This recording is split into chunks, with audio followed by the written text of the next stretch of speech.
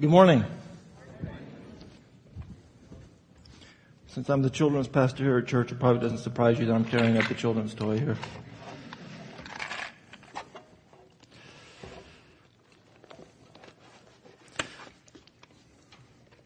This toy, probably most of us will play with a toy like this at some point in our life. If we didn't play with it as a kid, maybe we play with it with our kids. It's a real, I forgot to take some of these out. Hang on one second. Now I got to put them all back in. Hang on one second. I thought I was all prepared and everything. It's harder than it looks. Okay, so it's a real simple concept. All right, so you have these shapes, and you have to fit them into this ball. So you take some of these shapes here, and right, so you find the right shape, and you put the shape in to the right hole that matches the shape. Some time ago, I started playing with this with my 17-month-old son, and sometimes we'll pick it up and we'll start playing with it. And so he'll take a shape, and he'll pick up the ball, and he'll start to put the shape into the ball, because he understands the concept that you have to put the shape into the ball, all right, and that these shapes go through holes in the ball. But he hasn't got real good about putting the right shape into the right hole, all right? And so sometimes he'll pick up the ball, and he'll pick up a shape, and he'll start pushing it in. If it doesn't go in at first, then he turns it a little bit, and to watch if it drops in. And then, if it still doesn't go in, he starts to push it a little bit. And if it still doesn't go in, he gets this real determined look on his face, and he kind of gets kind of serious, and he starts pushing and pushing and pushing. Sometimes I can even see his fingertips start to turn red because he's trying to push so hard to fit it into the hole. And I'm like, Josiah, it's not going to fit, buddy. That shape doesn't go into that hole. It doesn't fit. It's not going to fit there. And he's still pushing away and pushing away. Right? As hard as he can to get that little thing in that hole. Right? I finally show him, where the hole goes, where the shape goes into the right hole and everything. Do you ever feel like one of these shapes sometimes? That you have this type of pressure put on you, or this pressure on you somehow to fit. To fit not into an old pair of jeans, right? I mean, we've been there, right? I'm not talking about fitting into an old pair of jeans. Or I'm not talking about fitting into a club, all right? I'm talking about fitting into your culture, right? This incredible pressure to fit into our culture, into our community, right? Probably we've all been there because we all have something called the flesh, right? And that's the earthly part of us that wants to belong, to be included, to fit into our culture. And it's a heavy pressure, right, coming from the flesh. But most of us here, at least I think probably most of us here, have at some point received Jesus Christ into our life. Okay, now when I say that, I mean that we've come to understand that God loves us so much that He sent His Son Jesus to die for us. He came from heaven to earth. He lived a life. He died on the cross for our sins, and He rose again. And at some point, we have come to believe that. And so we ask for God's forgiveness of our sin through the death and through the death and the resurrection of Jesus Christ. And that way, we don't have to pay the punishment for our sin, because our sins got to be accounted for somewhere along the line, right? And if we don't do it, then Jesus did it on the cross, right? But we've got to believe that, and we've got to ask for His forgiveness. And at that point, as soon as we give our life over to God, for God to be in charge, He sends us His Spirit. He sends us the Holy Spirit into our life. And so now, as Christians who also have the flesh, we have this incredible tension in our life. A tension, right? Between living on this earth, being wrapped up in this flesh that I'm born with, wanting to belong in this culture, wanting to fit into this culture, and also having the Holy Spirit live inside of me. And the Holy Spirit was sent by God to the believers so that He can encourage and equip and convict and strengthen us as we seek to live a life that pleases God, which most of the time I think goes against our culture, right? We have this incredible stress, right? This tension between our lives on earth in the flesh and the Holy Spirit wanting us to follow God. So what do we do with it? What do we do with it? That's what I want to talk about this morning. I'm going to ask that you please open up your Bibles to Hebrews. The book of Hebrews, chapter 11. And Hebrews 11 is towards the back of the Bible. The book of Hebrews towards the back of your Bible and towards the back of the New Testament. And Hebrews chapter 11 has become known as the faith chapter. It's called the faith chapter because it gives us quite a long list of people in the Bible who had faith in God. And their faith in God caused them to be obedient. To be obedient to God. Now that's something that we need to understand right off the bat here, okay? Sometimes we think we can separate faith and obedience, all right? I don't think you can do it. Faith and obedience are tied together. You can't have faith without showing that you have faith. You can't have faith without acting out your faith. That's what faith is, right? So faith and obedience cannot be separated. And these people here in this chapter, they had faith in God. And because of their faith, then they obeyed God daily with their life. And this is known as the faith chapter because it gives us a lot of examples of people in the Bible who had faith and who obeyed God. It's a long chapter. I'm not going to read the whole thing. So what I'm going to do is I'm going to read a little bit, then I'm going to summarize a little bit, then I'm going to read a little bit more, and then I'm going to summarize a little bit more. All right. So I want you to follow along with me in the first verse of Hebrews chapter 11. Now faith is being sure of what we hope for and certain of what we do not see. This is what the ancients were commended for. By faith, we understand that the universe was formed at God's command, so that what is seen was not made out of what was visible. And then it goes on in verse 4, and it talks about the faith of Abel. And then it talks about Enoch in verse 5. In 7, it talks about Noah. And then in 8 through 12, it talks about the faith of Abraham. And then in 13, it says, all these people were still living by faith when they died. They did not receive the things promised. They only saw them and welcomed them from a distance. And they admitted that they were aliens and strangers on earth. People who say such things show that they are looking for a country of their own. If they had been thinking of the country they had left, they would have had opportunity to return. Instead, they were longing for a better country, a heavenly one. Therefore, God is not ashamed to be called their God, for He has prepared a city for them. And then it goes on. And it talks about the faith of Abraham and Isaac and Jacob and Joseph. Verse 23 talks about Moses. Then it goes on, talks a little bit about Joshua. Talks about Rahab. And then in verse 32, it gives a list of Gideon, Barak, Samson, Jephthah, David, Samuel, the prophets. And there's probably a few in there I missed. All right, that's a lengthy list.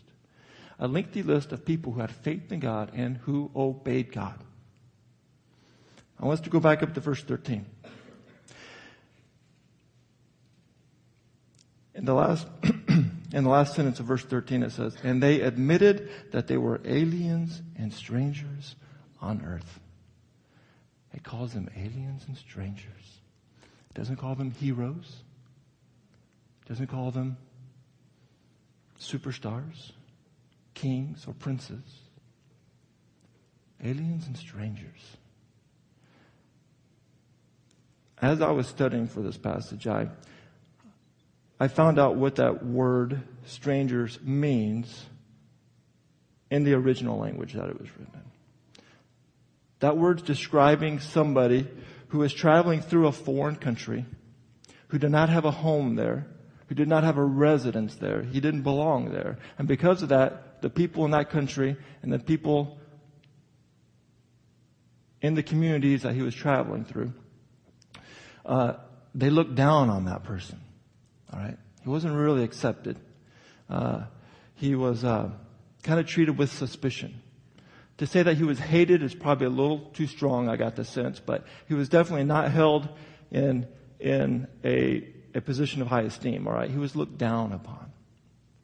But this is the phrase used to describe these incredible men and women who showed faith and obeyed God. Strangers and aliens. Strangers and aliens who didn't belong.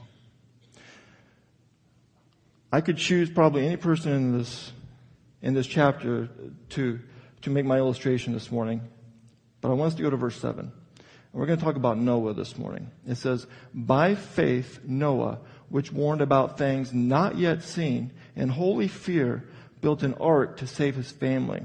By his faith he condemned the world, and he became heir of the righteousness that comes by faith." Okay, all right, so the story of Noah is told to us in Genesis chapter 6, 7, 8, and 9. And I'm going to summarize it, all right? Basically what happened is that back in Noah's day, the people of his time became very wicked, all right? Evil, wicked to the core. And Genesis chapter 6 tells us they were so wicked that God grieved. He grieved that he even made mankind. That is taking wickedness to a whole new level, friends. That is serious wickedness. All right. So God decided that he was going to destroy every living thing on the face of the earth. All right. He was going to flood the world. And he found one righteous person. And of course that was Noah. God comes to Noah and he says, "Noah, I'm going to start over. And I'm going to start over through you, your wife, your 3 sons, and your 3 sons' wives. So I want you to build this giant ark. And I want you to take 2 of every animal onto that ark. And I'm going to bring a flood. And I'm going to save you and your family and those animals. And I'm starting over." So Noah started building that ark. All right. There's a few things that we need to understand, first off, about Noah. First off, he did not live anywhere near like a large body of water. All right. So he was not near an ocean or a big lake. He just wasn't near them. Second off, and the second thing, he had never seen it rain. And the people of his time had never seen it rain. It had never rained on the earth before God sent that flood. So they had never seen a flood. All right? And so now you have Noah who starts building this ark. And he is surrounded by wicked, evil people. All right. Just imagine for a minute the comments he must have endured. All right. As I'm sure he had many, many conversations, because actually, the Bible scholars have so they've done their math in the first few books of the book of Genesis, and they found out that it took Noah anywhere from 50 to 100 years to build that ark. 50 to 100 years. 50 on the low end, probably not quite 100 as they did the math with the age of his sons and how long the flood was, and 120 years is mentioned, that kind of thing. So they come up with anywhere from 50 to 100 years to build an ark, right? That's a long time. I know that Noah lived a lot longer than we do today, but 75, 100 years to build an ark, that's a long time. And so here's Noah, and he gets up every morning, and he goes and he builds that ark. And he starts cutting down that wood. And he starts nailing the ark together, whatever he used. Can you imagine the comments he got from his community as he's building that ark? Nowhere near the ocean, friends. Nowhere near the ocean. They'd never seen a flood. They'd never seen a rain. These were wicked, evil people he was surrounded by. Can you just imagine the persecution he went through for 50, 75, 85, 100 years? Wow. I think probably it would have been very tempting for Noah to tone down his obedience to God. Just a little bit, right? I don't know for sure, but I would think maybe he was tempted to just build the ark a little smaller, right? So it wouldn't be quite so odd in the middle of this dry place, all right? Because this is a big ark he's building. This thing is big, all right? Or maybe it was tempting for Noah to take his family, pack his bags, take his things, and go to the ocean. We're having this enormous floating vessel. Would have made a little more sense, all right? But there, in the middle of his home, in the middle of his community, he builds this enormous ark. I would think it would have been tempting for Noah to tone down his obedience. Do you ever feel like Noah, friends? Do you ever feel like Noah as you're obeying God, as you become more and more like him, as you obey him, that you just don't fit? That you don't fit into this culture. That you're a little different. That you're a stranger. That you are an alien. I can only speak for myself, but I think probably I have this in common with you. Sometimes on those difficult days when you don't feel like being a stranger or an alien anymore, it's so tempting to just tone down your obedience a little bit. To try to find that narrow line, right? Between God and obeying him and becoming like him and fitting in to this culture. To try to find that spot where God and our culture meet and walking down it. Do you ever feel that way? Man, because you'll get tired of being a stranger and alien in this culture, right? Right? I think it's safe to say that line does not exist. Right? It doesn't exist. That's not called obedience to God. That is called being double-minded. And God makes it clear in the scriptures, he does not condone double-minded people. But it's so hard, right? It's so hard. Because our flesh wants to belong. But God says, don't belong. Be a stranger. Be an alien, right? How does Noah do it? How did he do it every day for 100 years to get up and build that ark in that wicked, wicked, wicked community? How did he do it every day? The Bible tells us exactly how he did it. Verse 16, Hebrews chapter 11, it says, instead, they, which includes Noah, they were longing for a better country, a heavenly one. Noah was longing for heaven. I like that word longing. I like that word longing. Some translations use the word desire, but I like the word longing that the New International Version uses. That communicates to us his deep hunger, a deep hunger for heaven. Noah was excited for the day that he would meet God and bow down to him and live forever with his God. He longed for it. It was his motivation. It got him up in the morning to take on the persecution and the ridicule and the laughter and to build that ark day after day after day after day for 100 years to build that ark. He lived, he longed for heaven. He longed for heaven. Do you know what the Bible teaches us about heaven, friends? You know what the Bible teaches us in Revelation 21? Get this.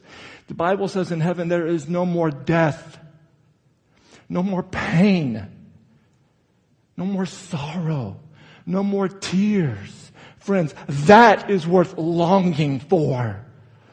Not some silly new house or a job promotion or a fancy vacation. Those aren't bad. God knows I want those things sometimes too, right? Those aren't bad, but they aren't worth longing for. They aren't worth living for. Right? God God knows I struggle with the same thing. They aren't worth living for. What's worth living for? And nobody shows us what's worth living for. It's heaven. Every day I imagine Noah woke up thinking about heaven. He had to. And look at the situation. Probably on lunch breaks with his sons as they were building the ark. Maybe they sat around and talked about heaven. Right? What's heaven going to look like? Where are they going to go? What are they going to do? Who's going to be there? I don't know. Who knows? Maybe in the evenings when he drifted off to sleep, he was thinking about heaven. I don't know. I do know the Bible says he longed for heaven. He longed for heaven. What are you longing for? What are you longing for? I can tell you the very natural sequence of events of what happens to us as we long for something besides heaven and besides spending eternity with God. It's very natural. And we all see it every time, and we see it all the time.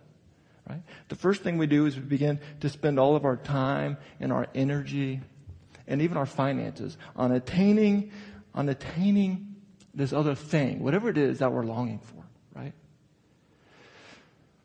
And we spend our energy trying to get it. Whether we get it or not really isn't all that important, all right?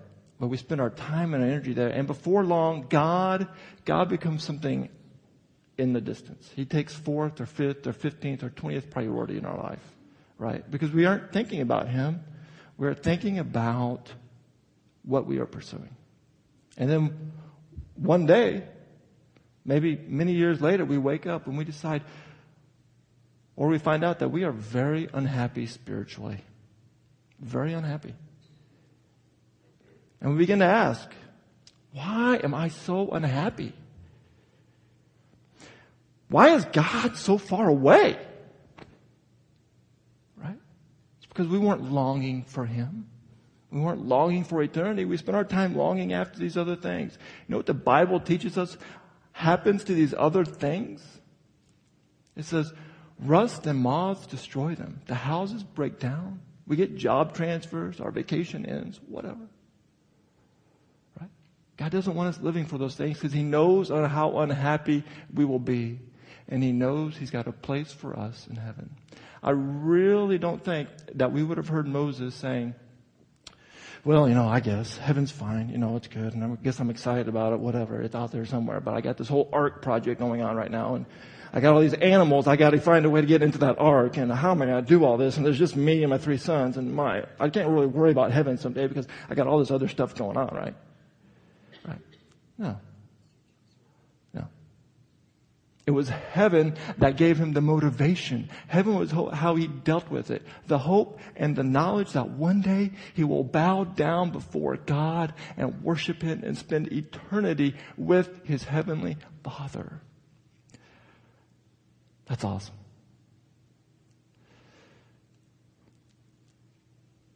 What are you longing for?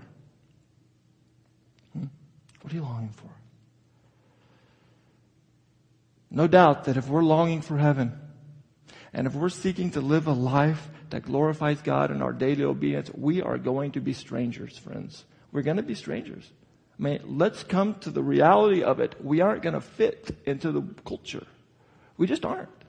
We will be different. And you aren't going to have to stand up at the top of a mountain and shout, I'm different. I'm a stranger. I'm an alien. You aren't going to have to do that. Your actions will speak very clearly to the people around you and your coworkers and your family and your neighbors and your friends. They're going to know you're different.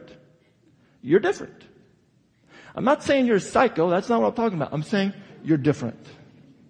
You're a stranger and an alien in this world if you are living in daily obedience to God. Are you different? Because that's a good way to measure where you're at with God. Because if you fit in and no one's really even sure what you're about, you got some things to think about. All right? What was Noah? He was a stranger and an alien in a wicked world. How did he cope each day? Because he wasn't longing for this world anyway. He had an eternal perspective. He understood his life on earth was going to be short.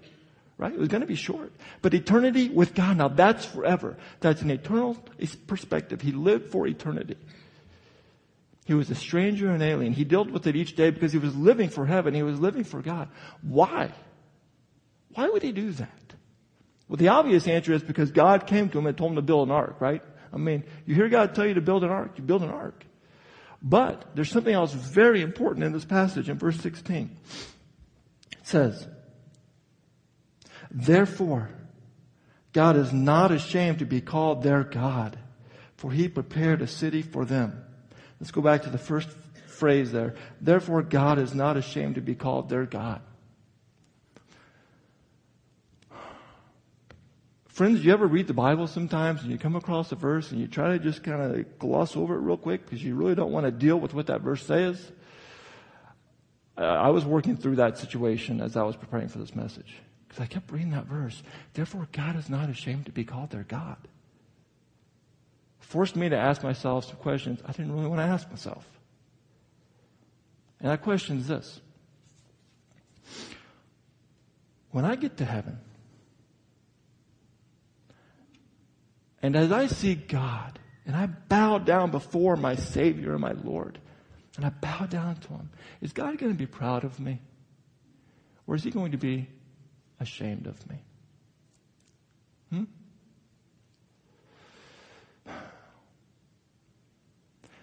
I'm not worried about whether or not he's going to love me.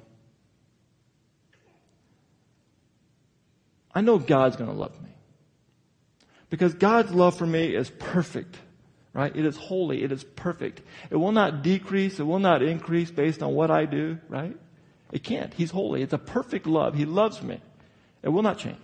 And his love for you is perfect. It will not change. No matter what you've done, where you've been, what you find yourself, in what situation you find yourself in today, his love for you is so magnificent, so perfect, so holy. We can't begin to imagine his love. I know he's going to love me. And I know he's going to receive me.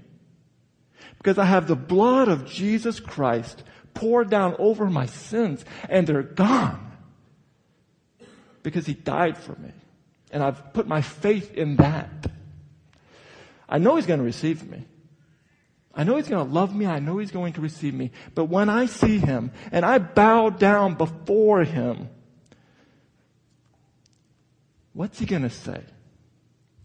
Is God going to come up to me and say, Dan, well done. You were a stranger and an alien. And I know it was hard. But you lived for me and you obeyed me and you did what I asked you to do. Well done, Dan, well done. Or am I going to hear him say, Dan, I love you. But why? Why were you afraid to be so different? For the cause of Jesus Christ on earth. Why were you afraid to be so different? I do not want to hear that. I know none of us want to hear that. Right? We don't want to hear that. We wouldn't be here today if we wanted to hear that. So we've got to ask ourselves a question. Am I a stranger and an alien in this world? Or do I fit right in? Am I trying to walk that narrow line between God and my obedience to him in this culture? Because again, friends, that line doesn't exist. You either follow God or you don't. And as you do, as your faith causes you to obey him, you will be different. You will be. I mean, let's come to grips with that. That is part of the Christian faith. They nailed different people to a cross one day on this earth. Right?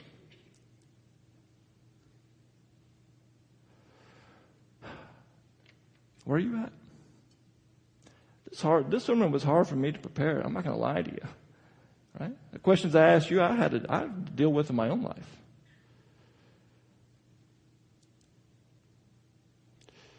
Noah was a stranger and an alien. He did it because he longed for heaven. He understood heaven is eternal and as God is eternal and he will be there someday. And he did it because someday he knew if he did, he would stand before his God who was not ashamed to be called his God. Well, Now I'll just give it to you and ask that you think about it this week. Where are you? How are you doing? Let's pray. Thank you for listening to Great Oaks Community Church's weekly podcast. For more series and podcast information, go to greatoakscc.org.